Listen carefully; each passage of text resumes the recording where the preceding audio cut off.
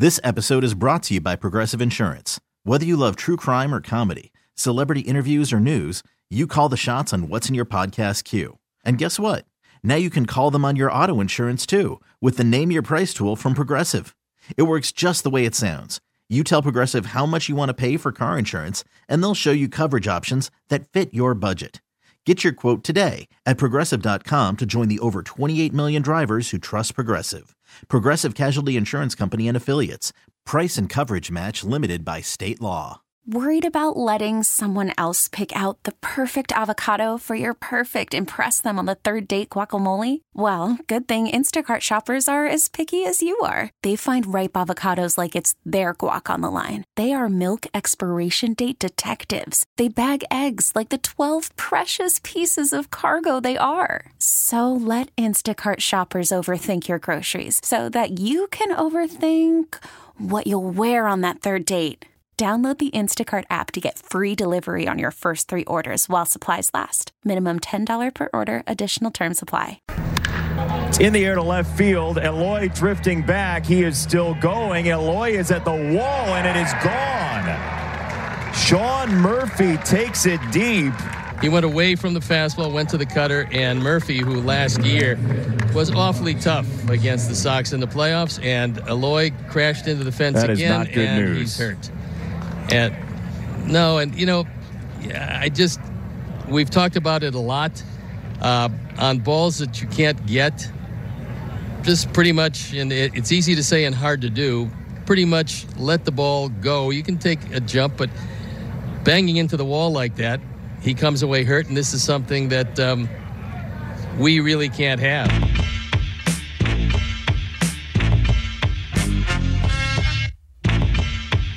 Voices. Steve Stone, Jason Benetti. So you know what was going down there.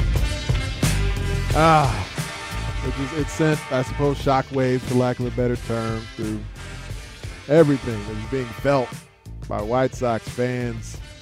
All that excitement, and then frankly coming out of the La Russa hire and coming through the offseason and just seeing the guys were playing well, performing well, guys are getting healthy, they're doing different things with the lineup. You'd seen a couple of moments where it looked like Eloy Jimenez was like on the brink of an injury. Like, here he is running into a teammate. Like, he's colliding with Luis Robert again. Like, little moments like that where you just kind of hoping, just get through the spring without anything really bad happening, and then something bad happens. And the thing I don't necessarily get with is we've been discussing a variety of topics on the show today. We're at the half-hour point here. Noon to 4. I am with you, Anthony Herron, here on The Score. But the thing that I don't quite understand, the thing that I suppose I disagree with, is the notion that just telling Eloy kind of not to do anything makes sense. Like, just don't dive on the ground or don't go hard for the ball into the wall. I feel like that's the discussion that's begun here, because we've so frequently seen Eloy Jimenez get injured, and it's been in a variety of ways, and nearly be injured by just being sort of awkward and at times clumsy with things on the outfield or in the outfield and on the base paths. And it feels like the main spot where he is at his most athletic and most coordinated is in the batter's box, where he is just a freak of nature with the way he can hit the ball and his eye for things. But pretty much everywhere else, we've seen him in peril. We've seen him in jeopardy over and over again. In the trying to field balls going down the third base line, over there like falling into the netting over and over again. There's been all these different things. But I will say this, man, the play the other day, it's a fly ball. It's on the way over the fence. I really thought that he looked about as comfortable and coordinated as I'm accustomed to seeing Eloy Jimenez look. Like he didn't awkwardly leap into the wall and press his foot into it and injure his lower leg. He didn't run into it and collide with his shoulder, his head, because he had no idea the wall was there, like the warning track doesn't exist. He seemed to know that, like, where he was in relation to the wall. I thought he actually timed up his jump pretty well. But why on earth at 6'4", 240, is he trying to dangle from the fence like he's Vinsanity in 2000? That's the part I don't get. So to me, it's not like the White Sox are at fault because for some reason they haven't told Eloy Jimenez to be motionless in left field. Like if you're willing to put him in left field, you have to allow him the potential to go make some plays there. Yes, he needs to know the dividing line for where that cutoff is at, where it's no longer worth the effort, especially in spring training. But frankly, if he was just going to be full on Manny Ramirez, my wife grew up in New England. She's a huge Red Sox fan. We watched a bunch of games with Manny Ramirez in left field, just acting like he had no idea how to field a ball. Now, he mashed so much that it didn't matter, and they won a World Series with him out there between him and David Ortiz in the middle of that lineup. So if you want to tell me that Eloy Jimenez can figure out how to give you just enough Manny Ramirez, where you make all the basic plays, but then from there just keep yourself out of harm's way, then I suppose there's some version of that he can continue to just kind of work through. But, I can see where, because he has shown that he could maybe be in jeopardy, in peril so many other times before now, that maybe the White Sox should have just made the decision beforehand that he's just not going to be their left fielder. You need a designated hitter anyway. So I can hear the case that they should have just put him at DH and figured out something else in left field before this moment. But he wants to be out there. He's been working at it. Like I think even the injury the other day was an example of Eloy Jimenez getting better in left field. He knew where the warning track was. He felt that coming up. He knew where the wall was. He reaches his right hand out in feeling the wall before he times up his jump adequately. He made the boneheaded decision that a man of his size, a young man of his size, was going to just kind of dangle from the wall once his left arm went over. And I don't think he planned that out. It's obviously just a split-second reaction to the moment. But that's where Eloy has to know better than that. I don't have an issue with him going to try and play the ball. I don't have an issue with him jumping into the air. Like if a professional athlete isn't allowed to jump in the air when nobody else is coming to try to cut him in half, like some kind of like Jack Tatum is coming across the middle or something, then I don't take issue with him going to track the ball and attempt to play it in flight. He's got to know that after you've made that decision to just land safely, because you're doing no one any good by dangling from the wall with your left arm. I thought everything he did up to that point was well executed. Sensed the track dirt, felt that coming, whether it's the feeling on your cleats or whatever it is, or the sound of it, all those things. Got there. Good position, extends his right arm to feel the wall, times up the jump. I don't necessarily, sound with the clip that was played during the break, sound like Layla with Layla and Dan maybe had a little bit of heat for him. Certainly sounded like Layla did. Like that to me, if that's where she went, because obviously Layla knows the Sox really well from having covered the team closely. That to me is on Eloy as well. So I don't think we should just absolve Eloy Jimenez of any of this blame here, because the Sox have been trying to work with him in improving his skills as an outfielder, and it is beneficial to the ball club if they don't have to take him off the field in the late innings for some other defensive replacement. But if you're going to at least make him the DH and then just spot play him in left field, that's obviously a discussion that has to happen at this point, because we have so frequently seen him where it seems like teammates from center field are trying to call him off of balls, and he just seems to have no awareness of that. He runs into guys in left field, or he runs in to the netting down the third base line, or he does the A-Town stomp on home plate and hurts his foot right before the start of the playoffs last year. And so you don't have one of your biggest bats in the middle of the lineup for your first couple of playoff games last season. I mean, you look at that and say, okay, if he's that awkward on the base pass that he injures his right foot and has to miss the first couple of playoff games, and now Ricky Renteria doesn't have a job. Like if Eloy's there and they beat Oakland, does Ricky Renteria still have a job? I think there's a strong case to be made that he probably does. With all the other silly things that Ricky did with the lineup and with pitching and everything else, he might still have a job if Eloy wouldn't have gotten hurt and hurt himself essentially in doing that. So Eloy still comes off rather clumsy in a few different areas on the field and doesn't have the type of awareness you would like. So for the Sox, if they're going to make a command decision, it's not one that's worth making or announcing right now because they want Eloy to focus on getting as healthy as he can. They need to want Eloy to focus on getting back as quickly as possible to 100%.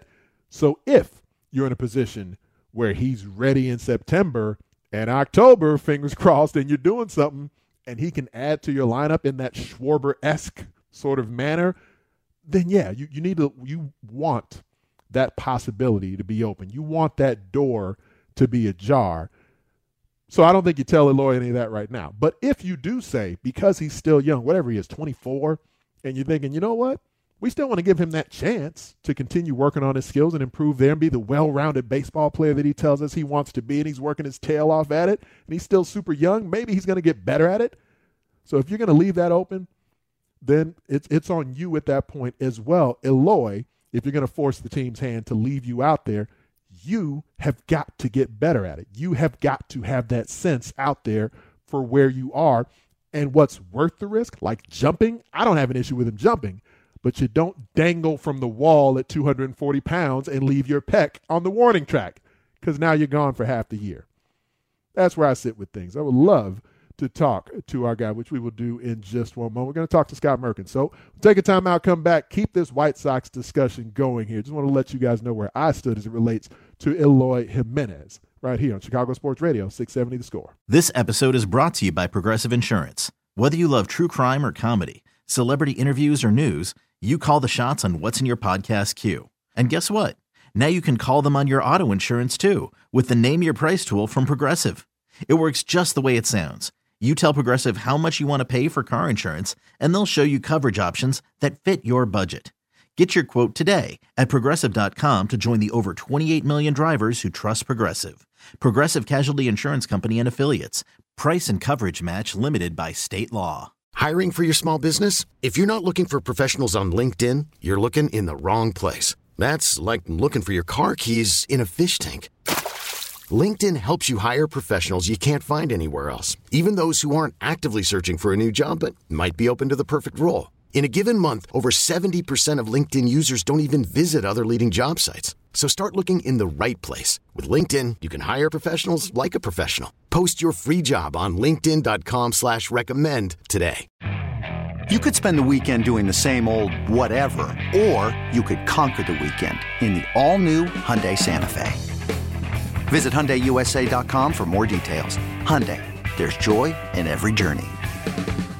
Well, what I said at the time, so this isn't a Monday morning quarterback situation, but I said it was a very dumb play. Number one, it's spring training. Number two, you got about a week to go before the season starts. Number three, he missed the ball by 15 feet. And so the one thing that Eloy hasn't learned yet, and he's learned a lot, but the one thing he hasn't learned is he can't possibly help this team unless he's in the lineup. And so you have to learn to protect yourself.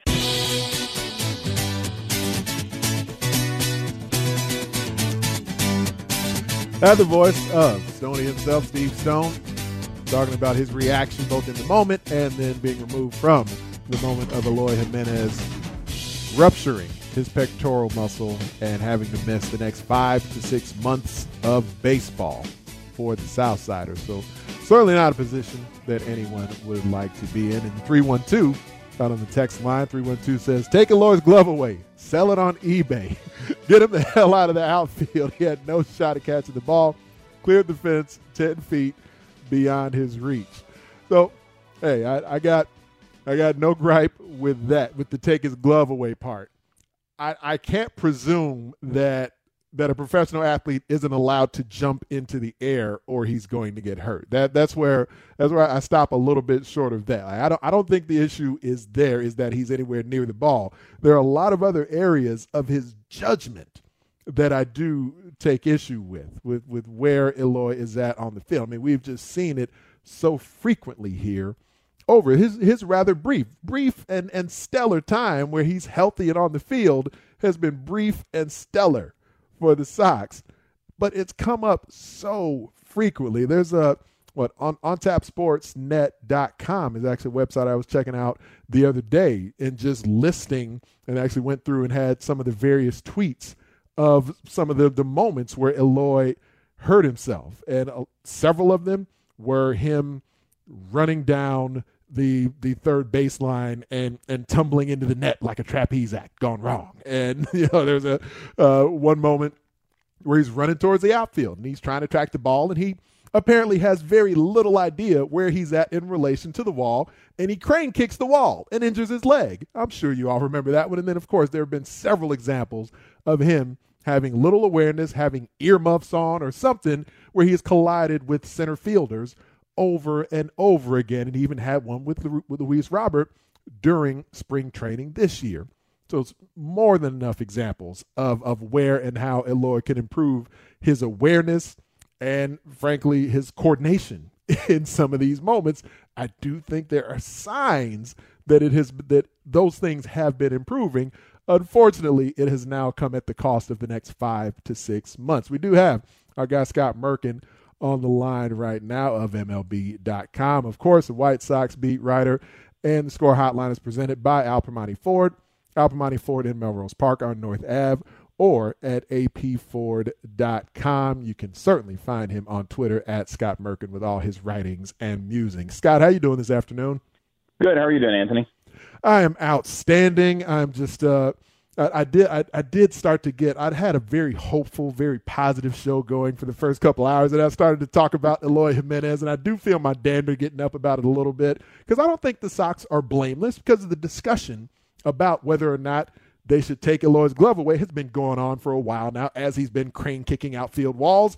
But then also Eloy himself needs to take a good share of the blame here too. Not to me for being willing to go and leap near the wall, but it's a very silly decision to hang from the wall with your left arm when you're 240 pounds and put yourself at risk there. So if I just start off with who shares more of the blame for where Eloy is at right now? Is it the ball club, or is it Jimenez himself? Well, see, I think that's the weird thing, is I think he really has improved. You talk to guys like Darryl Boston who have worked with him and all that. I think it's just some of the things that happen with him because he's just, gigantic presence. He's 6'4", 240 pounds. They stand out more than the, gradual improvement that he's made. When he goes running for Christian Yelich's fly ball on the left field line last year and misses it and then falls into the net, everyone remembers that, as opposed to making a good throw, getting the ball out quicker, making his reads better, coming in and that kind of thing. Or when you see him, the first injury he had when he ran into the wall, that was pretty much the beginning of his left field play. But I do think he's gotten better. I think, in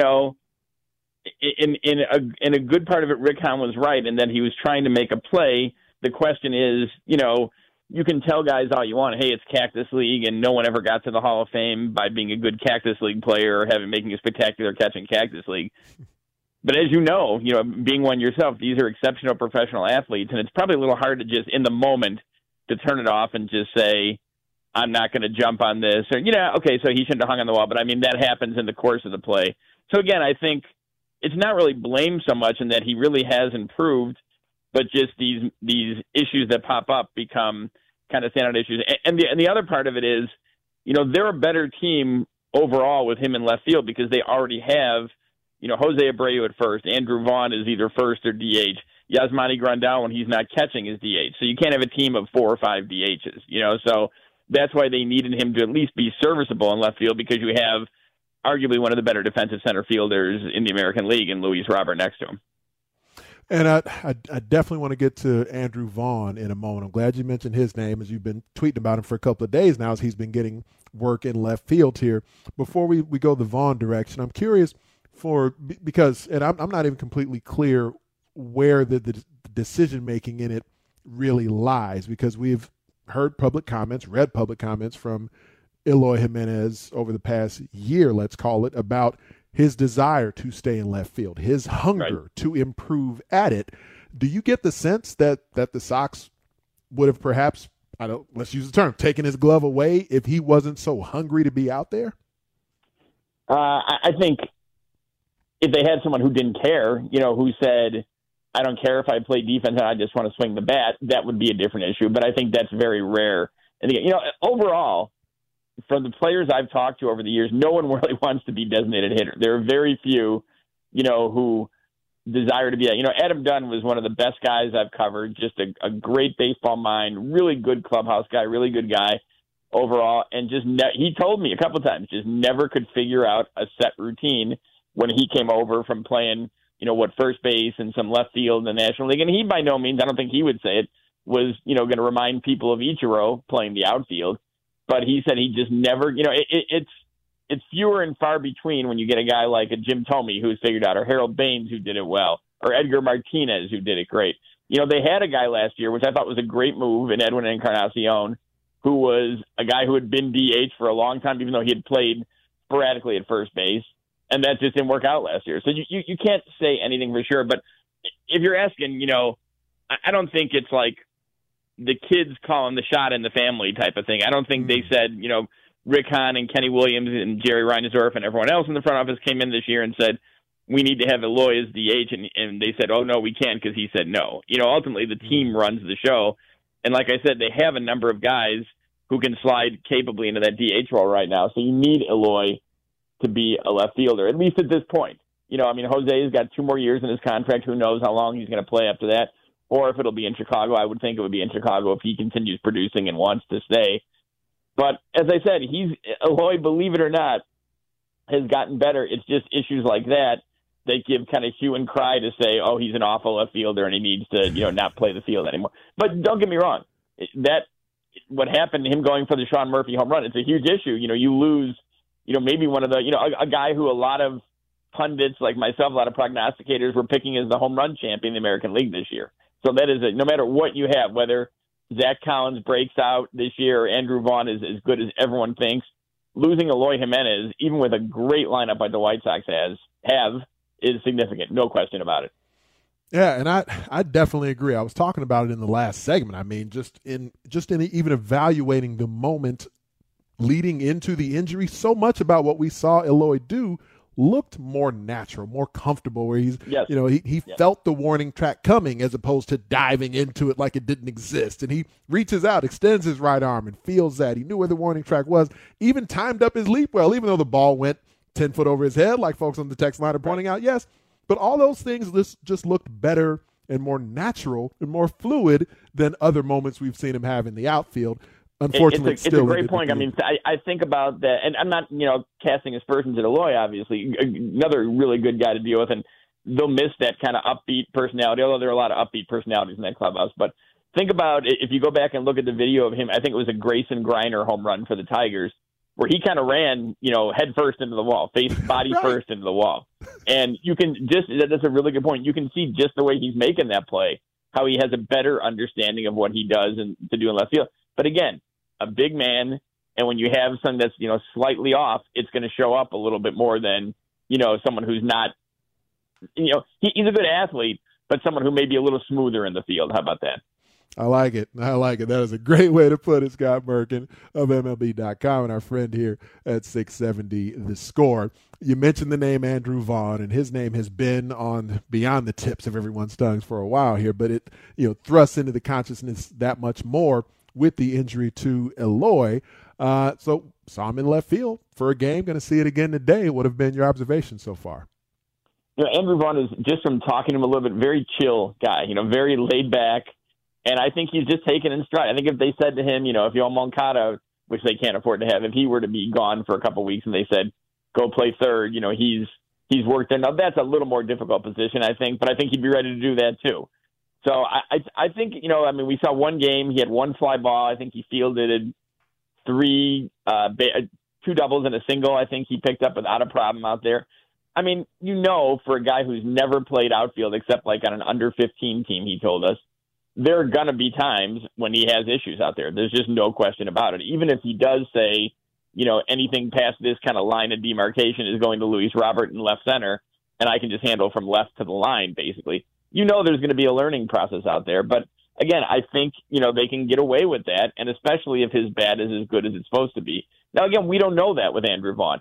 You hear about how polished he is, how his maturity is beyond his 22 years. But, the fact remains, and you can say all you want about how he did great work in the alternate site last year, and that's tremendous. But the fact remains is the truth of the matter is he has not played above advanced Class A Winston-Salem, and he has 245 plate appearances in his career. So he may come out and hit 330 with 10 home runs in his first 6 weeks, or he may struggle. You just don't know. And I think that's the biggest issue with the White Sox, and it's a very small issue because they're so well put together as a team, is kind of the unknown. You know, how will Vaughn respond once he gets this major league opportunity? Is Luis Robert more like the guy we saw in August last year when he was an MVP candidate, or the guy who finished 11 for 81 in September? Yohan Moncada, you know, is he more like 19, you know, as opposed to the struggles he had last year, which, again, were COVID-based, and he looks tremendous so far. But, you know, that sort of thing. Just, you know, the what-ifs, but it's better than saying, man, they have like 3 spots where they're, you know, there's guys who just aren't going to cut it, so what do? I mean, they are a loaded team. There is no question. It's a great roster from top to bottom. And Andrew Vaughn has a bunch of stands already for a guy who really hasn't played at the major league level. And one of the things I frequently it's the time of seen, the prospects. I mean, there's never in my life, not even just covering baseball, but just you know, as a baseball fan, been such a focus. I mean, I guess it's been like maybe since the Royals started their rebuild and won a World Series, the Cubs did their rebuild and won the World Series. It's probably been the last 6 years where, and you know, I give credit to Baseball America and our MLB pipeline, and Future Sox does a tremendous job covering the prospects. But there really is more information about prospects than ever before, and you know, in baseball itself. And with that, Andrew Vaughn, one of the things I've seen folks pointing out a lot is like you kind of briefly referenced there that, he played Class A ball, but he's played internationally and had this other stint, you know, somewhere playing above that against major league competition. Like, how much does any of the rest of that really matter? Yeah, I think really ultimately, you know, we can handicap how I want everything, but nothing matters. And you know this, nothing matters till he gets out there, right? I mean, he may get out there, and this may just be the smoothest transition ever. Like everyone said, you know, he's got a great eye at the plate. He's got a polished approach. He told me, I talked to him earlier in camp one-on-one. He told me that he had, I don't know if necessarily lost some weight, but kind of changed his body a little bit to kind of help him go through the rigors of 162 games. So, I mean, we won't know. I mean, you can predict all you want. You can say that, you know, that they were really pleased with what he did in Schaumburg and they were going to call him up last year. But the fact is, he didn't get called up. So he has not played Major League Baseball. And there's a difference. You know, you even talk to guys like Garrett Crochet and Cody Hoyer. Garrett Crochet had a smaller sample size than Hoyer, but they talked about just being around, you know, the travel and being around the team and being around the new ballparks helped them going into this year. So that's all adjustments Andrew Vaughn has to make too. He's got great guys on that team to kind of lead him. You know, Jose Abreu, Tim Anderson, you know, not position players, but Giolito, Keuchel, Grandal. So he'll be fine. You know, Tony La Russa, the whole coaching staff. But you don't know. You can predict all you want, but you don't know until you actually see it, basically. So, I mean, you know, I think it's pointing that he should be a success. He should be outstanding, but we won't know until we see him out there, really. And Michael Kopech, it was, you know, just obviously, as you know, well, a couple years back, it was he was the most exciting prospect that we've seen in recent memory in Chicago baseball, and triple digits with the fastball and everything else. And now, as they ease him back in after multiple seasons away, it feels like the expectations are far more muted. I think that's probably a good thing for Michael Kopech, but is there anything that shouldn't still have, I don't know, myself or others still extremely excited about the future prospects as they start him in the pen, but still, from my understanding, have the plans on moving him back into the starting rotation at some point? Yeah, I think it's the best of both worlds. You know, they're looking for, you know, you can only win. That's why I argue people about saying, well, you got to have control of this guy in 6 years down the line. I mean, the last team to repeat in the American League World Series champions is the Yankees. Was in 98, 99, 2000. The last National League team, if you don't count the Giants, 3 World Series in like 6 or 7 years, to repeat was the Big Red Machine. So it's all great and good to say we're going to win multiple championships, but the fact remains is that's really become almost impossible.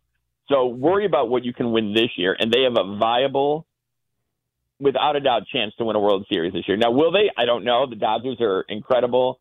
You know, I think the Minnesota Twins are a very good baseball team. The Yankees are a very good baseball team. So nothing's promised to them. But, you know, having Kopech in the bullpen this year helps them be a better team this year, while also, you know, working with Ethan Katz, working under Tony La Russa, working with guys like Lucas Giolito and Keuchel. and kind of learning his craft a little more. He's only pitched, 4 games in the major leagues. So this will give him a start to maybe, where next year he is part of that rotation and they can use him extended innings to kind of get up to that speed. And he may actually get some starts this year, not even just in, the 7-inning doubleheaders, but just in other games. So, I think that's the biggest thing for me is even in the age of rebuilds, focus on what you can win. If you realistically can win in year 2021, you don't have to be ridiculous about it, but do all you can to put the best team on the field to win in 2021. I don't know that we saw Lucas Giolito's 2019 coming during that spring so much, but are there any signs that Dylan Cease could maybe have some type of an emergence like we saw from Giolito a couple of seasons back?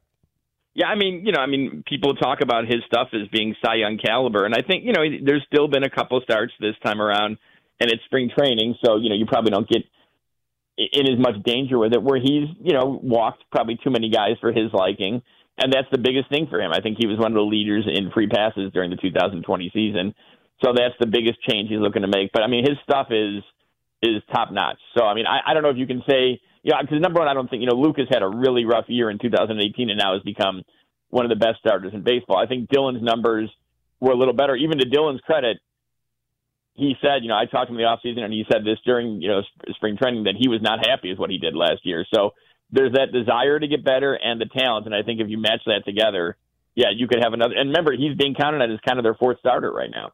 So you have, a guy who could step up and be more of a number one or number two. Before we let you go, Scott, I'm curious. There was a story that just began getting some traction late in the week last week about Major League Baseball and the All-Star Game being in the state of Georgia.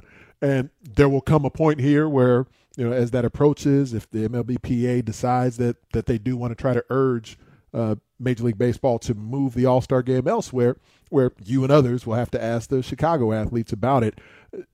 Are you getting much? Is there much chatter about it yet? Does it seem like something that's picking up much steam anytime soon? No, to be honest with you, I haven't heard much chatter at all on that. But I think, right now that may come, whatever the decision is there may come more after kind of rosters are set and the season has begun. But personally, I have not heard a ton of chatter about one direction or the other about that. But again, still, a topic that can be broached at any time in the near future. Right. All right, cool. Just wanted to get your sense for where that sits because I know you are there with your finger on the pulse as always. Outstanding stuff. Really appreciate your time, Scott. We'll do it again soon. Okay. Thanks, Anthony. Take care. That is the Scott Merkin, MLB.com, White Sox beat writer on Twitter at Scott Merkin. And some of you may not be aware of the particular story that I'm referencing there. So I want to give you a little background, a little detail on it because like Dave Roberts, the World Series champion manager from the Dodgers, a black man, he said that he may not participate in the All-Star Game. And of course, as a defending World Series champ, he's supposed to be one of the managers. He may step away if the game's going to take place in Georgia. So I want to set that scene for you and just kind of let you know what's taking place because at some point, this will be a growing story that's going to make bigger headlines than it is right now in its infancy. So I'll sort of lay that out for you on the other side of this timeout. I'm Anthony Herron. This is Chicago Sports Radio 670 The Score.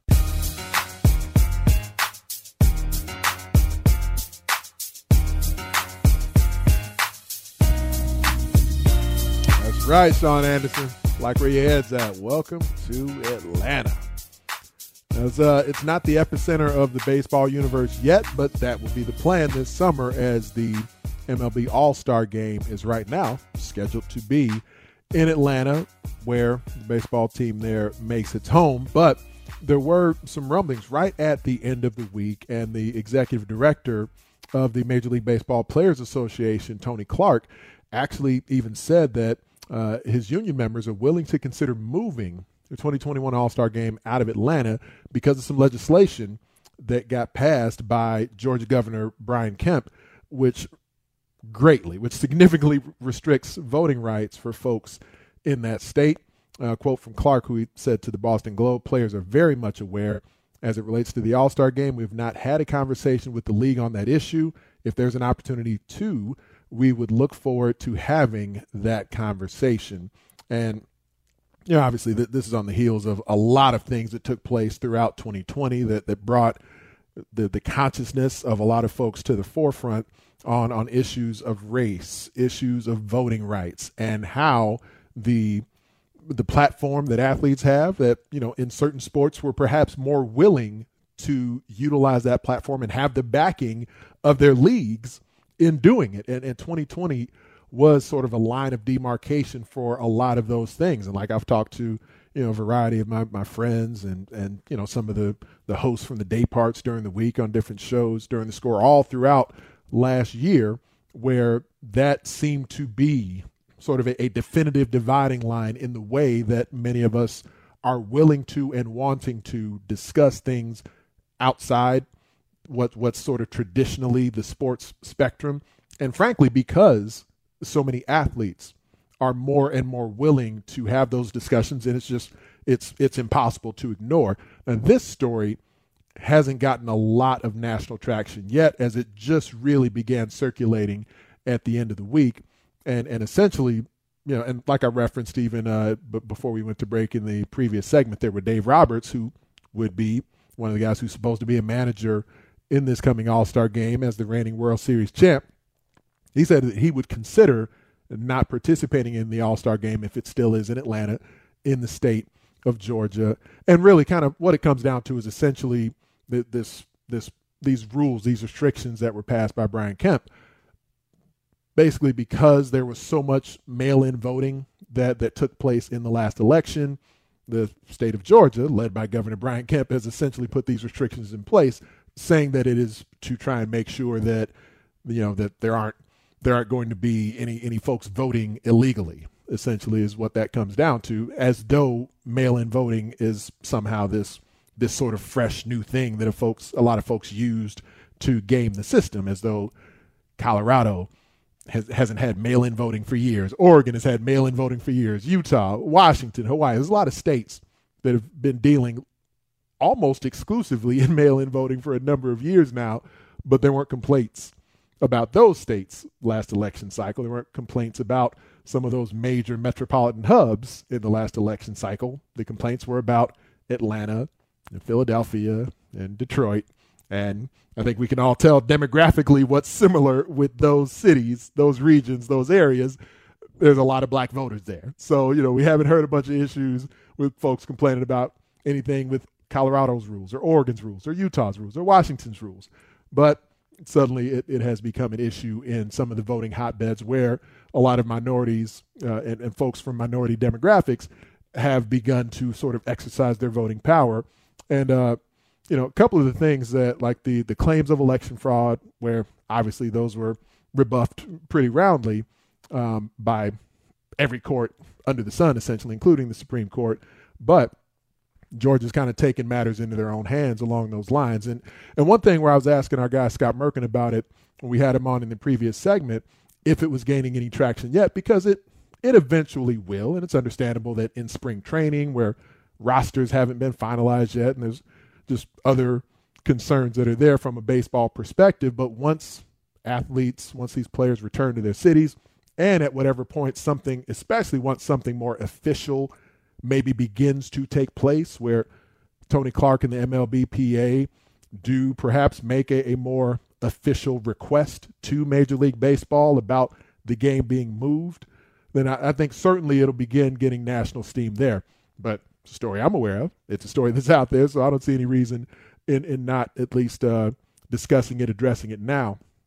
From my perspective locally, here's one thing that I would certainly, I guess, like to urge my friends in the Chicago media, who once this story does get more traction, will certainly be in a position to begin asking players and coaches about it. And because it's an issue that deals with voter rights, and then the perception of that is essentially that, so this is an issue that affects black people as much as anything, especially in the state of Georgia, in the city of Atlanta. And so Tim Anderson and Jason Hayward are going to be two of the first guys who get asked about it from a baseball perspective here in this town. And, Tim Anderson still playing at an all-star level. Who knows? Jason Hayward, maybe he'll be playing at an all-star level this coming season. And I think certainly no issue with Anderson and Hayward being guys who are willing to share their opinions on a number of issues. Yes, I understand why there would be the most desire to hear from them, from basically the two black baseball stars in town, why we want to ask them, why we want to hear from them.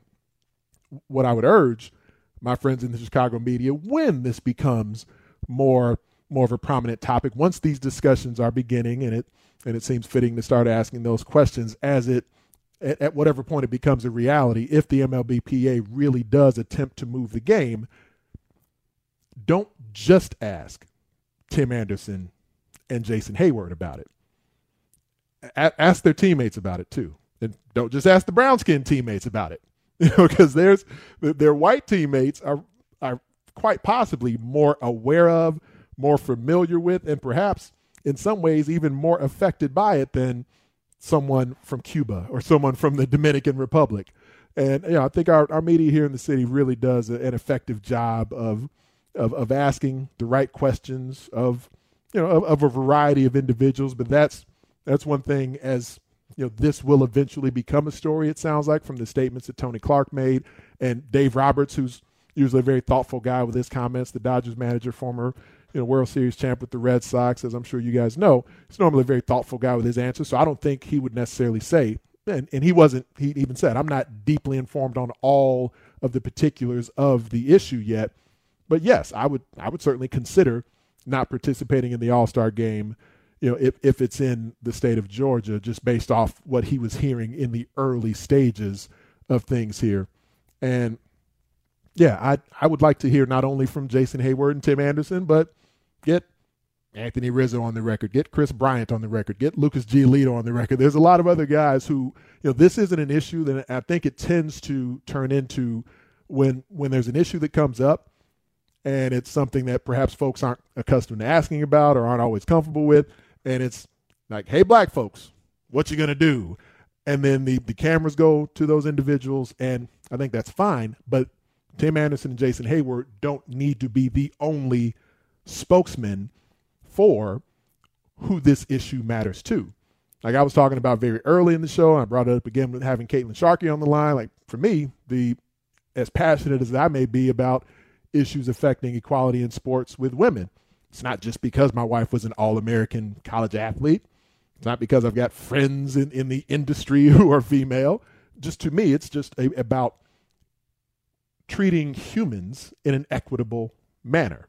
And that to me is what this same thing with these restrictive voting laws that Georgia just passed, to me it should be the same type of thing. And it doesn't mean everyone has to feel exactly the same about it, but I would urge my friends in the Chicago media, don't only get the black guys on the record about it, because I am curious how other individuals will feel about it as well. And like the requiring a driver's license or a state ID, where there's about 200 people, and I've got friends and family, very close family in Georgia. I lived in Georgia myself for a couple of years, but still got plenty of friends and family living down there right now.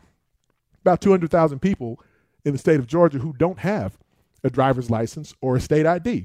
Those things cost money to get, cost money to get yourself to those locations that you need to be able to get them. And frankly, there's just a lot of people who live a lifestyle in certain environments where it's not necessary for them to function in having a driver's license or a state ID.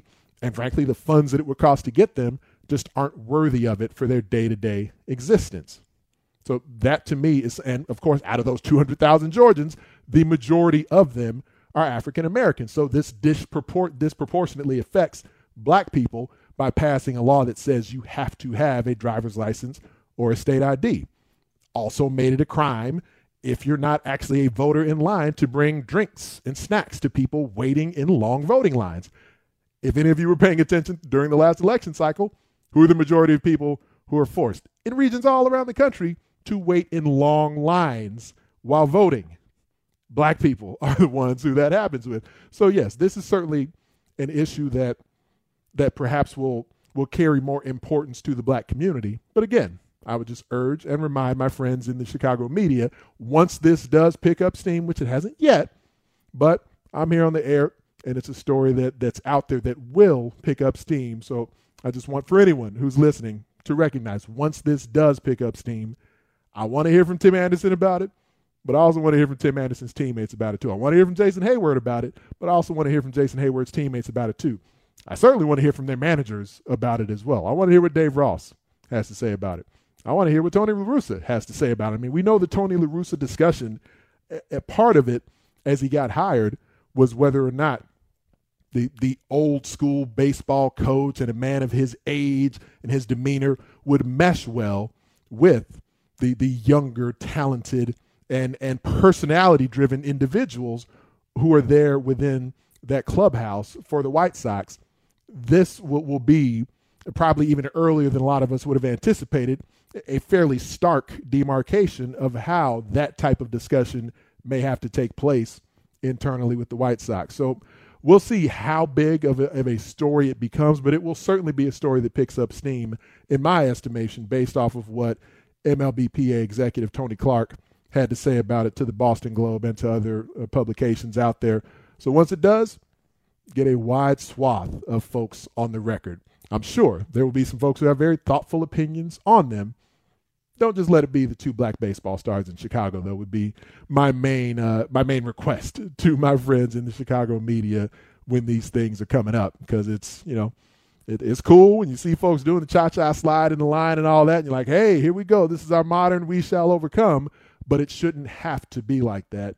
And that is apparently the direction that Georgia is trying to take things, to make it more difficult for people to go through the voting process, more uncomfortable for people to participate in their right to vote. So I don't think that's anything that, certainly not something just Anthony Herron's opinion, would want to be on board with, and we'll see where Major League Baseball and the rest of the folks who will begin answering these questions end up going with it.